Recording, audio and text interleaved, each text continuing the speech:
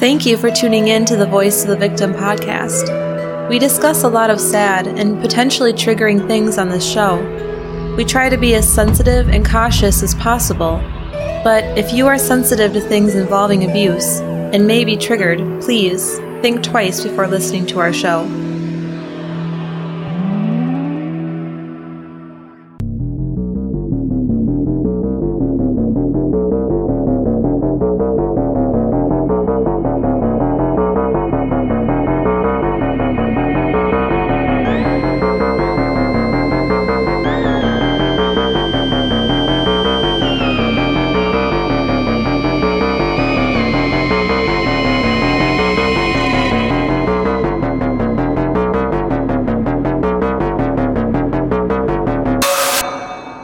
Welcome to the Voice of the Victim podcast. I'm Ryan. And I'm Rosie. How are you doing? I'm good. It was like slightly a rough day, just because my 2-year-old was very 2-year-old with the tantrums and the screaming. Didn't he fall? Yeah, it was a little frustrating because I made him a puddle on the deck and then he slipped and fell in the puddle, which was like, oh. So he was wet and hurt? Yep. I'm like, that was a dumb idea, I guess.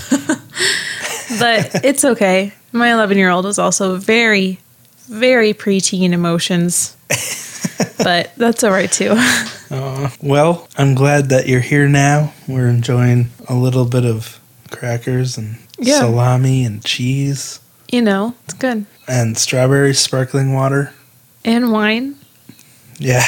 Not just sipping on water. I'm going to get to that later when we record our Patreon episode because got it. My, do we have a story about an interesting Facebook Marketplace exchange we had while selling my old car. That's all you can say. Yeah, it's an intense story. But before we get into the story, did you have something to say? No, I was just laughing. We got to just take a minute to say we've been absolutely blown away with the generosity and support that we've gotten over on Patreon recently. Like, I can't believe it that we have this many new patrons to thank this week. So thank you to Pammy B. Is that like Pammy Beasley? Hey, that's what I thought. And don't call me Pammy. I thought that too. Leona, thank you. Julie, thank you.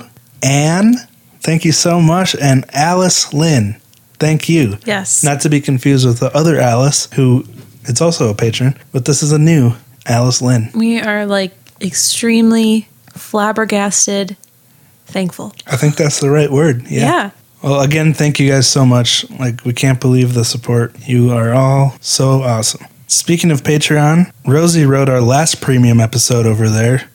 Do you want to give a hint about what it is? Because I don't think we did last week. I think we did a little bit, but we're talking about the North Sentinel Island. It is an island completely untouched by modern civilization. And we're also talking about John Chow, who went there in the name of the Lord. And things did not really go as planned for him. And that's all I'll say. Yeah, Rosie did a really good job outlining the history of the island and then this experience with John Chow. It was pretty intense. I have to say, I would call it riveting. Yeah. Myself. Another good use of word. Thank you. All right. I think that's all we have to talk about. That video tour is still coming of our home/studio, our new space. It's not really our fault. It's Amazon's fault for not pulling through fast enough. I think there's a lot more wrapped into it than that. You know, there's a lot going on. So we totally understand why everything is running late. So anyway. Always covering my tracks. Hey, we are a team. So do you want to read a 5-star review before we get into our story? It's entitled, I Can't Get Enough. It says, I'm a fan of true crime. Ryan and Rosie are the most respectful and intuitive podcasters. They consider the emotions of the victims they are talking about, and they're even respectful to the listeners by providing trigger warnings before and throughout their episodes, so you'll always know when to skip a few seconds if you need to. They are the most sensitive and conscientious team talking about true crime cases. Good job. To Ryan and Rosie, keep up the good work. This world needs more people like the two of you. That's so sweet. Thank you, Jennifer Tilley fan, from the US of A. That's so sweet. You know, we try to be respectful, and I'm glad that comes across. So, thank you again, Jennifer Tilly fan. If you enjoy listening to our show and you haven't yet, think about leaving us a 5-star review over on Apple Podcasts. We'll probably read it on a future episode if you do. So there's that. I think it's about time we get into this story. I do too. And that was a pretty long intro, but this story is a little shorter because there's not as much open to the public about it. The details, like I couldn't find court transcripts or police reports or anything like that. So I was working through a variety of different articles about it and also the website of one of the people involved. So we'll get to that later. But the story we're talking about was a suggestion from a listener named Katerin, I believe. Do you think that's how that's pronounced? I do. Katerin? So thank you for that. Tonight we're sharing the story of Brryan Badger Jackson. First, let's set the stage and talk about his parents. His mother, Jennifer Jackson, and his father, Brryan Stewart, first met at a military training facility. She already had a 2-year-old daughter around this time. Jennifer and Brryan enjoyed each other's company and eventually started a relationship. At some point in the summer of 1990, Jennifer became pregnant. And she was really excited about this. And when she told her boyfriend, Brryan, he was also excited. So at this time, they had the start of a seemingly happy family. But then Brryan got some unexpected news. Yeah. Brryan was required to report for duty and was sent away for Operation Desert Storm, or the Gulf War. And I wasn't able to find any specific dates of his deployment, but the Gulf War lasted from August of 1990 to February of 91, so somewhere in there is when he was gone. But when he returned from service, something was a little different about him. Despite being supportive and even happy to be starting a family before deployment, when he got home, Jennifer said he was like a different person. And to avoid confusion, we're going to call baby Brryan by his nickname Badger, and his father is Brryan because they have the same name. Baby Badger was born in March of 1991. That's the same month that our friend Jake was born, 2 months before me. Suddenly, Brryan was demanding to see DNA test results to verify that Badger was really his child. Okay, so that's kind of a big change. Yeah. Like, at first he was excited that she was pregnant, and now he's like, is he even mine? Can I say that if that happened to me, I would take it as such an insult? Well, I think most people would, and Jennifer obviously was understandably frustrated with this sudden change in Brryan's demeanor. In most of the sources I read, it said that Brryan had even become abusive toward her, which led to them splitting up shortly after the baby was born. After the split, Brryan didn't have much to do with his son anymore. He was MIA as a father, and he started working as a phlebotomist after being discharged from the military. So, according to Google, because I was really curious about this, no medical schooling is actually required to be hired as a phlebotomist by most hospitals. Of course, other people within the medical field, like nurses and doctors, are trained in phlebotomy, which is blood drawing for testing. But I think Brryan was just a strict phlebotomist, may have gone to some classes for it, but the bottom line is that he wasn't actually a doctor. He was a lab tech. Telling me that you don't need to go to schooling to shove a needle into someone's arm? Well, I said medical school, you know, like for your college. Okay. I think it's more like a tech training. Okay. You know, like 8 weeks or whatever. That just... Because I don't actually know. I'm just saying. The main point I was trying to make is he's not a doctor. He's a phlebotomist. In February of 1992, when baby Badger was only 11 months old, he suffered from a terrible asthma attack, and he actually had to be hospitalized. Despite the terrible way Brryan had treated her, Jennifer felt she should let him know what was going on with their son. And I would think maybe she was hoping the situation would soften Brryan a bit and maybe be a wake-up call that he should be more responsible and help care for Badger, you know, something like that. Because this is a huge I mean, this is still a baby, 11 months old, when they have a huge asthma attack and is hospitalized for it. It's a big deal. Yeah. You'd think his fatherly instincts would kick in. And surprisingly, Brryan actually visited Badger in the hospital, despite being so aloof about having a child.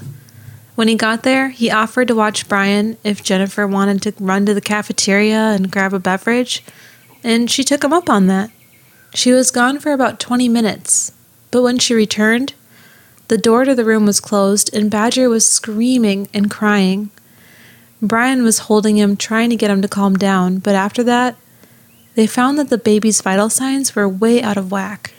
So the doctors are starting to realize here this may be something a lot more serious than just asthma. So they began running tests on Badger, but weren't sure exactly what was wrong with him for a long time. Despite his health problems, the doctors, who were very familiar with Badger, knew him as a very cheerful and energetic kid. Yeah, he was actually several years suffering from some kind of disease, and the doctors had no idea what it was. His mom was bringing him from professional to professional, trying to get some answers, and no one could figure it out. By 1996, when he was 5 years old, the complications from his health issues were causing him to lose a lot of weight, and he was running fevers often. His symptoms were puzzling to the doctors. So it had been about 4 years since he first started showing those symptoms, and it was clear something was wrong with him that he needed treatment for. And like I said, Jennifer was desperate to find answers to what was wrong with her son. And she took him to several doctors, begging them for answers, but none of them were running the right tests. So it took them that long to make an actual diagnosis. He was 5 years old, and what they figured out was shocking for Jennifer and Badger and just awful. On May 17th, 1996, Badger had been admitted to the Children's Hospital in St. Louis, Missouri, because his symptoms were so awful.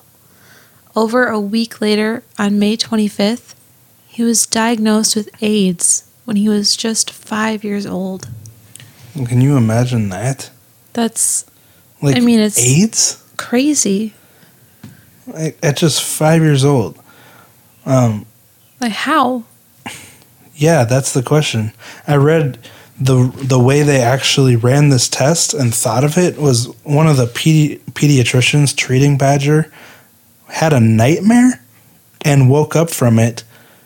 I'm guessing it was maybe about his illness and symptoms or something like that. But after they had run every logical test they could think of, this pediatrician woke up from a nightmare with an epiphany to test for HIV. Wow. So I guess she was running over his symptoms in her head and was like, this makes sense, even though, why would a 5-year-old have AIDS? That's honestly, out of this world. I know. So, on the other hand, it makes sense that they didn't test him for this sooner. Oh, yeah, he's just a little baby. But at least they finally figured it out. Badger was not only diagnosed with AIDS, but also 3 opportunistic infections because of the toll his illness was taking on his immune system. The doctors told Jennifer that her son had 5 months to live, sending him home with many prescriptions to help him live as normal of a life as possible, until he eventually would succumb to his disease. So this was obviously blindsiding to Jennifer and Badger's family. He had an older sister at the time, 2 years older, and I just can't imagine getting that news and all the implications of, she's been trying so long to get these answers. All of a sudden they're telling her that he only has 5 months to live. And honestly, when we were first recording this, I was thinking of Gypsy Rose. Oh. Way back when, of is the mom having something to do with it? Because she keeps going back and they can't find it. Well, it's interesting you say that. But the huge question remains, how would a 5-year-old get AIDS? Unless his mother or father was carrying it. But as far as Jennifer knew, she didn't have AIDS. Mm-hmm. And she didn't think, if Brryan had AIDS, she would probably have it by now. So this was a huge shock. Doesn't make any sense. And the question of how Badger got AIDS continued to eat away at Jennifer. It just didn't make any sense. But over the next couple years, she started to recall the way Brryan had treated her after Badger was born. After he left her, she obviously brought up to him about paying child support. But Brryan's response to her was awful. He would casually say, "The child won't live that long anyway." So who says that? That is cruel.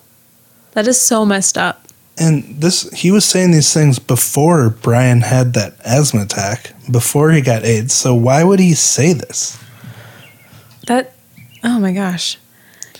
This is when Jennifer started to suspect that Brryan might have had something to do with this. Mm-hmm. Once Jennifer realized this, memories of clues started to flood back to her. She remembered the day she brought Badger into the hospital for asthma, and Brryan came to visit.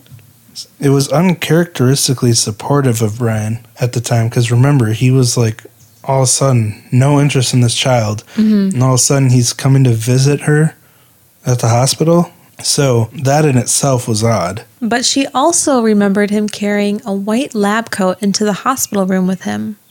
At the time, she just figured that Brryan had just gotten off of work. But she was facing a really strange situation with her son. So she had to look at really strange possibilities of what had happened. Exactly. Again, how could a 5-year-old have AIDS if his parents weren't carrying it? So, she's suspicious of Brryan, but there are 3 factors here that need to be examined. There's motive, means, and evidence.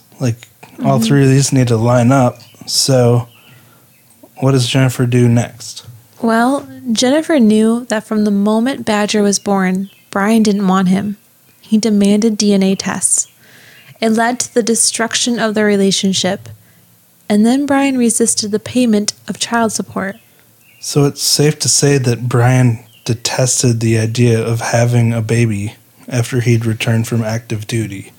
So there's a clear motive here with that, between not wanting the responsibility of parenting and not wanting to pay. And Brryan never did act like a father to Badger, and he made it clear on the outside that he hated him. So if he's showing that much spite on the outside and actually saying this to people, what's he feeling toward Badger on the inside? It's probably even worse. But what means did he have to pull this off? Again, Jennifer recalled when she had visited Brryan's home after he'd gotten his lab tech job. He had taken home syringes from work and even what appeared to be samples of blood. So once she realized this, she just decided she needed to call the police and start an investigation because, there's just so many red flags about Brryan, and she's out of options. She needs to figure out some way, how did this happen? It's kind of like finding closure, figuring out how her son got AIDS. So she reported this to police when she called them, that she had seen syringes at Brryan's home before. And then they started an investigation and talked to Brryan's coworkers at the blood lab. And they found, when they talked to them, that it wasn't just Jennifer who had heard Brryan making threats to harm people. Right. His coworkers told investigators that when Brryan was angry with someone, he would talk about using contaminated blood to harm the people he was mad at. So essentially, he would joke about taking blood from a person who was sick with a bloodborne disease and injecting it into someone else to infect them, which sounds like pure evil to me. So messed up. So, are you starting to connect the dots? Based on all these factors, investigators felt they had a pretty clear case against Brryan for causing his son to contract AIDS. He had a clear motive, not wanting to pay child support. Jennifer remembers him either carrying or wearing his lab coat when he visited his son in February of 1992. When she came back, the boy was screaming and crying, and that's when his vital signs went crazy, and symptoms of something far more serious than asthma started to develop in Badger. So, we know that he had the means to do this because he worked at the blood lab, and it was obviously something on his mind because he had joked about it to his coworkers, using this as a form of causing harm to other people. Right. So, it's all starting to make sense. Mm-hmm. On Tuesday evening, April 22nd, 1998, police showed up to Brryan Stewart's work at St. Louis University Medical Center and put him under arrest. On December 6th of 1998, he was found guilty by a jury of first-degree assault. So, you might wonder why he wasn't charged with attempted murder? Right. Because that was his goal here. But apparently, in the state of Missouri, the sentence carried for first-degree assault is longer than attempted murder, which seems a bit odd to me. Doesn't seem right, honestly. But that's just how it worked out in Missouri. I guess first-degree assault, first-degree charge of anything is pretty serious. Mm-hmm. And attempted murder means that they weren't successful. So I guess I can kind of see why, but it's still really weird. But if it's not clear by now, Brryan walked into the room where his son was when he was 11 months old with a syringe. Oh my gosh. While his mother was out of the room, and injected his son with blood that was contaminated with AIDS. That is, obviously I already knew that from all the clues, but just hearing you say it flat out is just so disgusting. Yeah, that's why I just felt it was important to put it word for word. Yeah. On January 9th of 1999, Brryan Stewart was sentenced to life in prison by Judge Ellsworth Condiff. And the judge was so disgusted with Brryan's actions. Do you want to talk about what the judge said? Sure. He told Brryan, quote, "I can't imagine anything worse. You've reached new heights. You're in a class by yourself. Injecting a child with the HIV virus really puts you in the same category as the worst war criminal. And when God finally calls you, you are going to burn in hell from here to eternity." Condiff told Brryan that the child was going to die because of what he did. And when he said this, Jennifer began sobbing.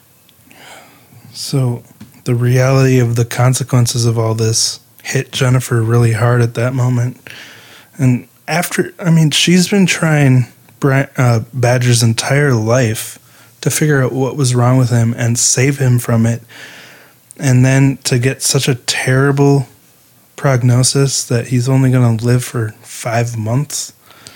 It's almost, I don't want you to quote me on it, but it's almost worse than murder because now you have to watch your child suffer until he dies. Yeah. It's something that you have to wait for. It's a terrible disease. It's so expected and drawn out and miserable. Yeah. But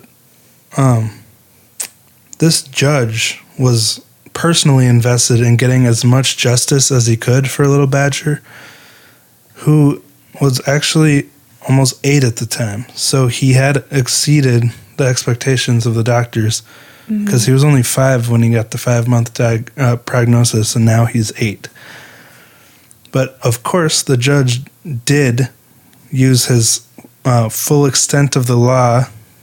He did as much as he could because this man worked as a blood tech. He literally stolen blood from a laboratory he worked for.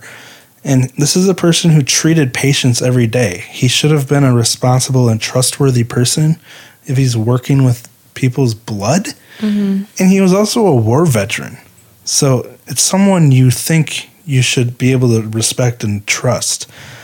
And then you come to find out that the reason baby Badger had such a violent instant reaction to be injected with his blood, with this other blood, it wasn't because it was carrying AIDS, but another reason. It was a completely different blood type to Badger's. Oh. So, this guy really was trying to kill Badger, like instantly, Wow. by mixing AIDS-infected blood of the wrong type.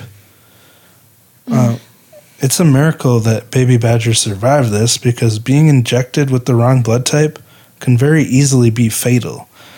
Apparently, it happens roughly 4 times out of 1,000,000 with actual planned blood transfusions. So it's not something doctors really have much experience treating.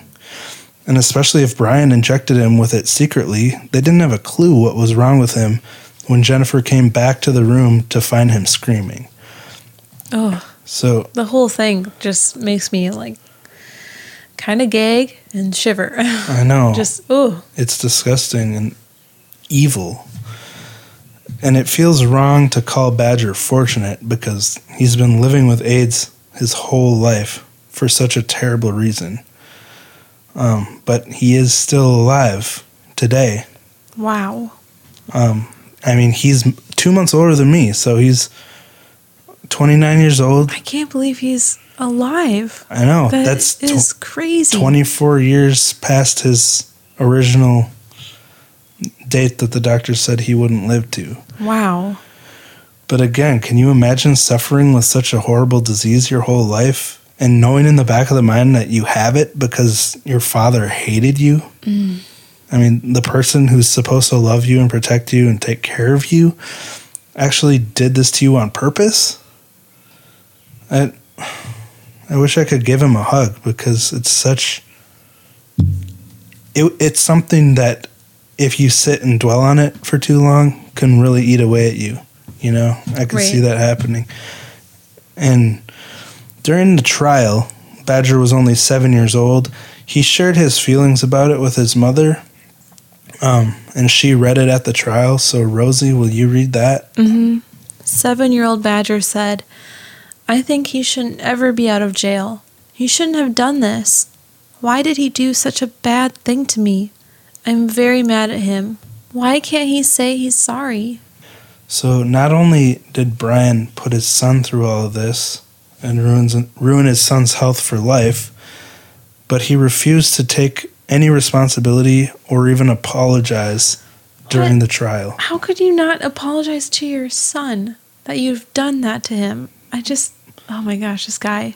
Probably because he's just terrible in the first place, and then he's probably mad at Jennifer and Badger for actually, prosecuting him this much later and, busting him on what he did. Yes. Because he probably thought he got away with it by 1998 when he was arrested. That was 7 years later. Yeah. That's how long we've been married. That's a long time. So... Well, Badger's older sister also wrote a statement for Jennifer to read. She said, "Some kids at school found out and said, 'I don't want to be friends with you because your brother is this or your brother is that.' One of my friends down the road, her mom said I couldn't play with her. Apparently, the kids in her school made fun of her brother a lot, but she worried about him. When his symptoms got bad and he went to the hospital, she worried and wondered if she'd ever see him again. She said, 'I love my brother, and I'm sorry this happened to him.'" So she was another person affected by the actions of Brryan Stewart.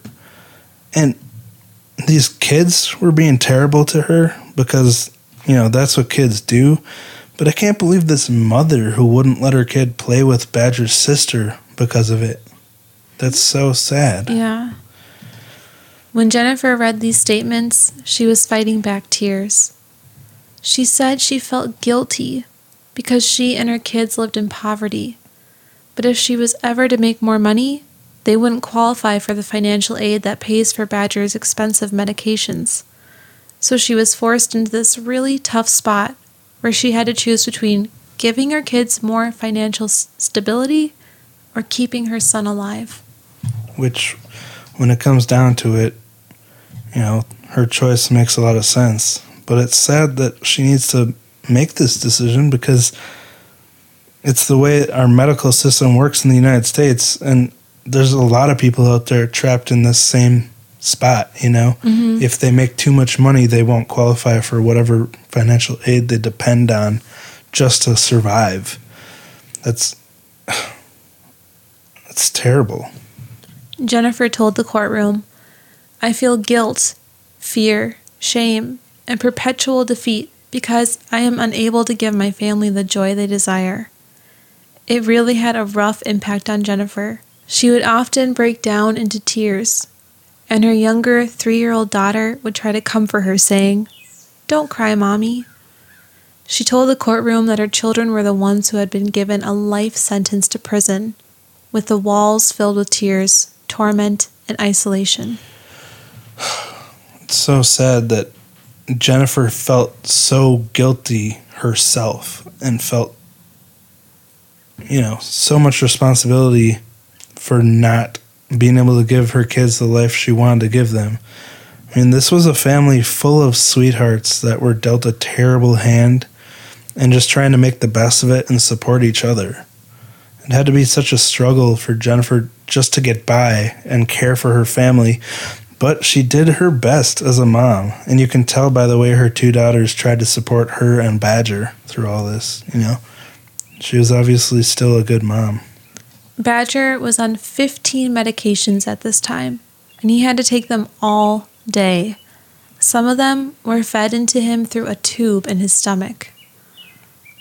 His life was really far from ideal, but like we mentioned earlier, he had blown past the doctor's original expectations of 5 months to live. So that's a positive thing, but it wasn't just his health making life difficult for him. Badger had partial hearing loss from his health issues and all the medications that he was juggling. It affected his ability to receive an education. His school was scared to have him because at the time, people still believed that you could contract AIDS through a toilet seat or even eye contact. What? They didn't want him around because they feared it would spread to other students. Eye contact as in looking at someone. I don't understand that. But not like rubbing your eyeballs on each other, but like actually just looking at someone people believed could transfer AIDS. But I guess it's understandable because this was back in the 90s, and we've learned so much more about AIDS since then, but it still must have been absolutely devastating to Badger and his family because it's something they couldn't control. It wasn't their fault. And, the kids teased him and treated him like a pariah. Mm-hmm. It's just so unfair to this family. Badger was never invited to parties with other kids because the parents feared the same thing. And when he was finally allowed to go to school, his classmates mocked him and called him names like AIDS boy or gay boy. But despite all this opposition on top of his failing health, he continued to fight his disease and stay alive. But when Badger was 10 years old, he really began to become furious with his dad and the way he selfishly changed Badger's life forever. Badger realized that his father was responsible for all of the bullying and the years that he'd spent in the hospital. Yeah, and another thing is that Brryan had to be conscientious about his health because his immune system was so fragile. So he couldn't live like a normal kid in any way, eating Little Debbie's and junk food like a normal kid because he had to stay so on top of his health. All because of what his father did to him. So we mentioned earlier that he was named after Brryan Stewart, his father, but after this realization at 10 years old, he decided to add an extra R to his name and change the I to a Y. So that made the spelling Brryan. And then he also took his mother's last name, Jackson. So Badger, or Brryan, far outlived the expectations of the doctors. When he was 13 years old, he started sharing his story and experience to help others dealing with the health issues and depression caused by it. In 2016, he did an interview with headsupguy.org about his struggles with depression. Yeah, and I thought it might be interesting and helpful if we went through his answers to their questions. to understand how he personally deals with such a terrible situation and the depression that ensues. Because, we can all use pointers from people who have experienced things like this. So, Rosie, if you'll ask the questions, I'll read the answers he wrote. Okay. If that sounds good. Again, this is from headsupguys.org.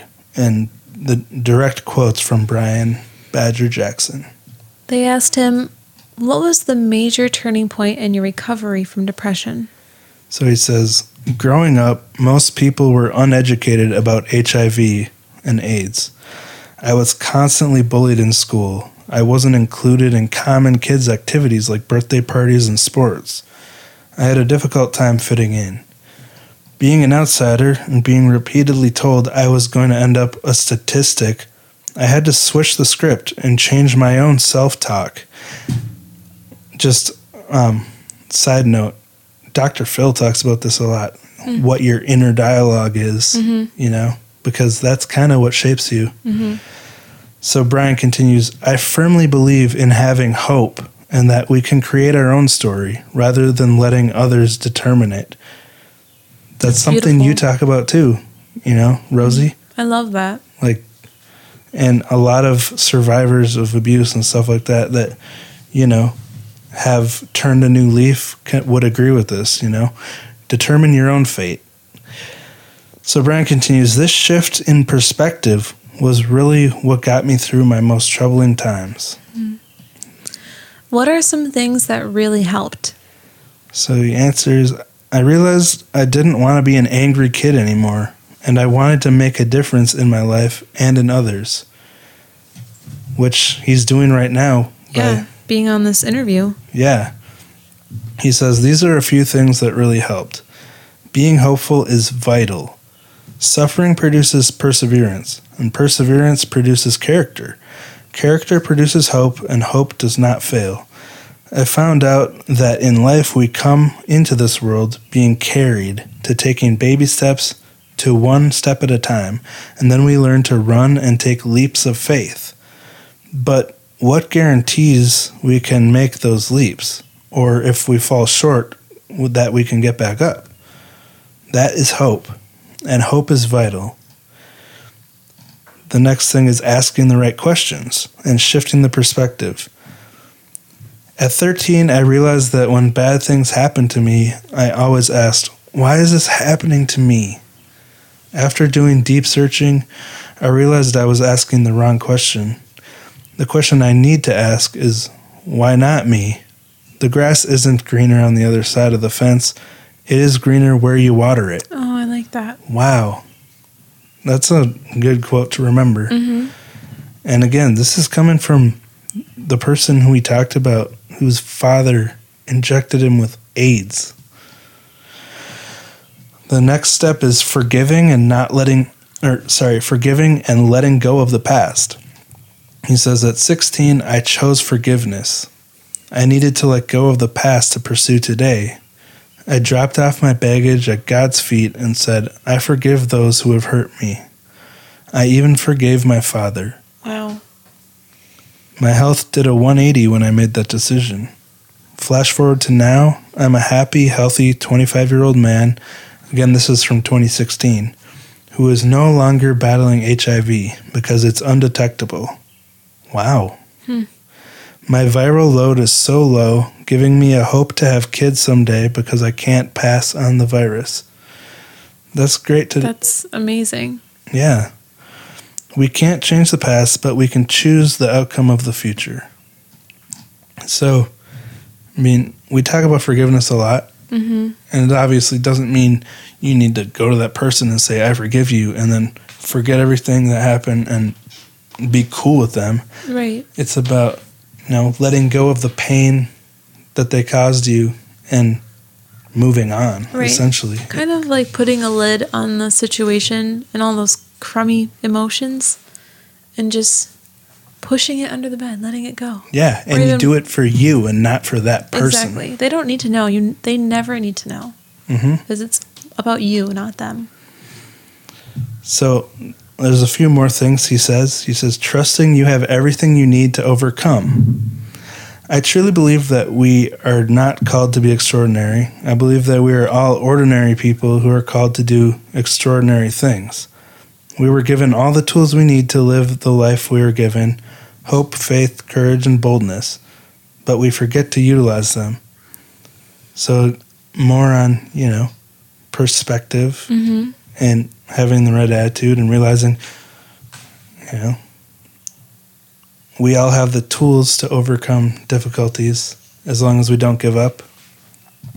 And the last thing he says is starting the conversation. He says, it is important, whatever you go through in life, to start a conversation that is pure and organic about whatever struggle you're going through. Because if you wait around, the conversation may never happen. The best way to lead these conversations is to simply listen. Very good advice. Mm-hmm. The next question is, what advice would you give to other guys fighting depression? It says, talk about your feelings and struggles. That's pretty simple. It does no good to deal with anything alone. Alone is a lie. There is a true strength and self-value to admitting struggles in life. People love to wear masks and pretend rather than be honest and find solutions. Know that you matter, and that hope is what reminds us that everything is going to be okay. That's awesome. Yeah, that's really nice. That's what Brryan has to say about his experiences. He has a lot of good advice for people who are searching for helpful answers. Yeah. I mean, oh my gosh, if you have depression and you need to be told that hope reminds us that everything is going to be okay. I mean, that the way he says it is just so helpful. And he's speaking from a place of experience and qualification, because he went through so much and this is what worked for him. So I really appreciate his experience and advice here, and hopefully our listeners will as well. So I looked him up on Instagram. Yeah. And like I said earlier, he's still alive and active. Another interesting thing that's on his page is that he's pretty into keto. Is he really? Well, that is supposed to be like super good in all ways. Yeah. Well, I was wondering if it's a therapeutic thing because of, his health conditions that he's dealing with. But it's pretty cool to me because although I'm very inconsistent, I'm a huge fan of keto and strive to at least be carb conscious and low carb as much as I can, because that's what works for me personally. Makes me feel better. But it really seems like Brryan Badger Jackson is thriving now. He's ripped. I just looked him up on Instagram. Like, he looks so good. He doesn't look frail at all. Like, he looks like so healthy. Yeah, like kind of macho. Yeah, so if you're curious, go check him out at brryanjackson.com or at Brryan Jackson on Instagram. Again, that's BRRYAN Jackson. JACKSON, in case you're curious. So, yeah, that's it for Brryan's / Badger's story. I guess he's at peace with the name Brryan now, but it would be weird being named after the person that did this to you. Yeah. I mean, him changing the way it's spelled and taking his mom's last name, like, probably that was enough for him. True. Yeah. So thank you again, Katerin, for this suggestion. And if we're saying your name wrong, I'm sorry. Please let us know. But, yeah, that's... Wow. That's inspiring. Yeah. I love when we can look at someone now and see how far they've come. It's like a happy ending. Yeah, because it gives you hope for, dealing with our own struggles. Like, we can get through anything life throws at us as long as we don't give up and really try to have a positive attitude. But everyone is in different stages, and it's totally understandable if you're nowhere near where you can have a positive attitude yet. Because, I mean, Rosie, you've been there. Right. You've been in that stage, and it's hard to see past it, and you got to be ready to do it. Yeah, I don't think anybody should be like, oh, they forgave their abuser, I need to forgive mine. Like, Don't ever feel pressured. It's definitely different for everyone. It's a personal experience, and you got to do what's right for you at the time. Right. So, lots of good advice, lots of good stories. I feel good.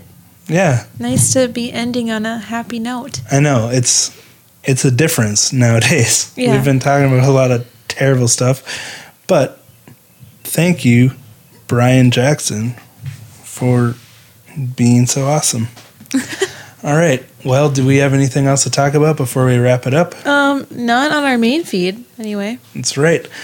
We're about to go record our Patreon episode of Venting Over Wine, and the title is TBD, but it's going to be something about Facebook Marketplace fiascos, and maybe we'll just call it Penelope.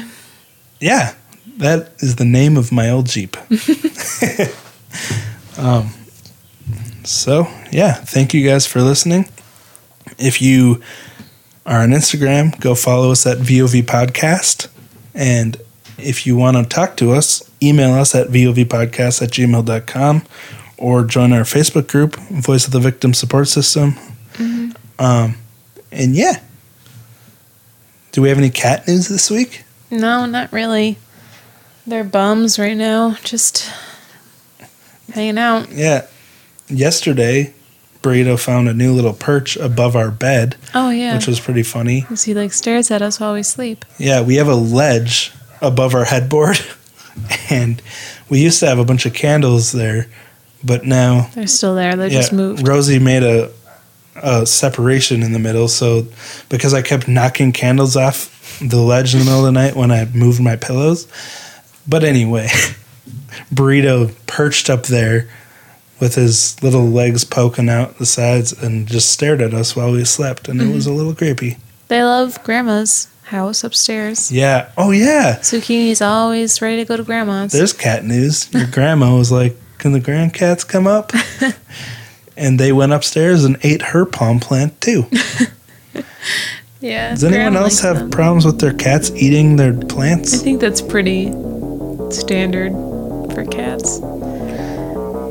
But it's cute. I suppose they long to be in the wild. It's cute having Grandma call them the kids. Yeah, the grandcats. Yeah. Cool. Well, I think that's sufficient cat news. All right. Well, thank you guys for listening, and we'll talk to you next week. Bye.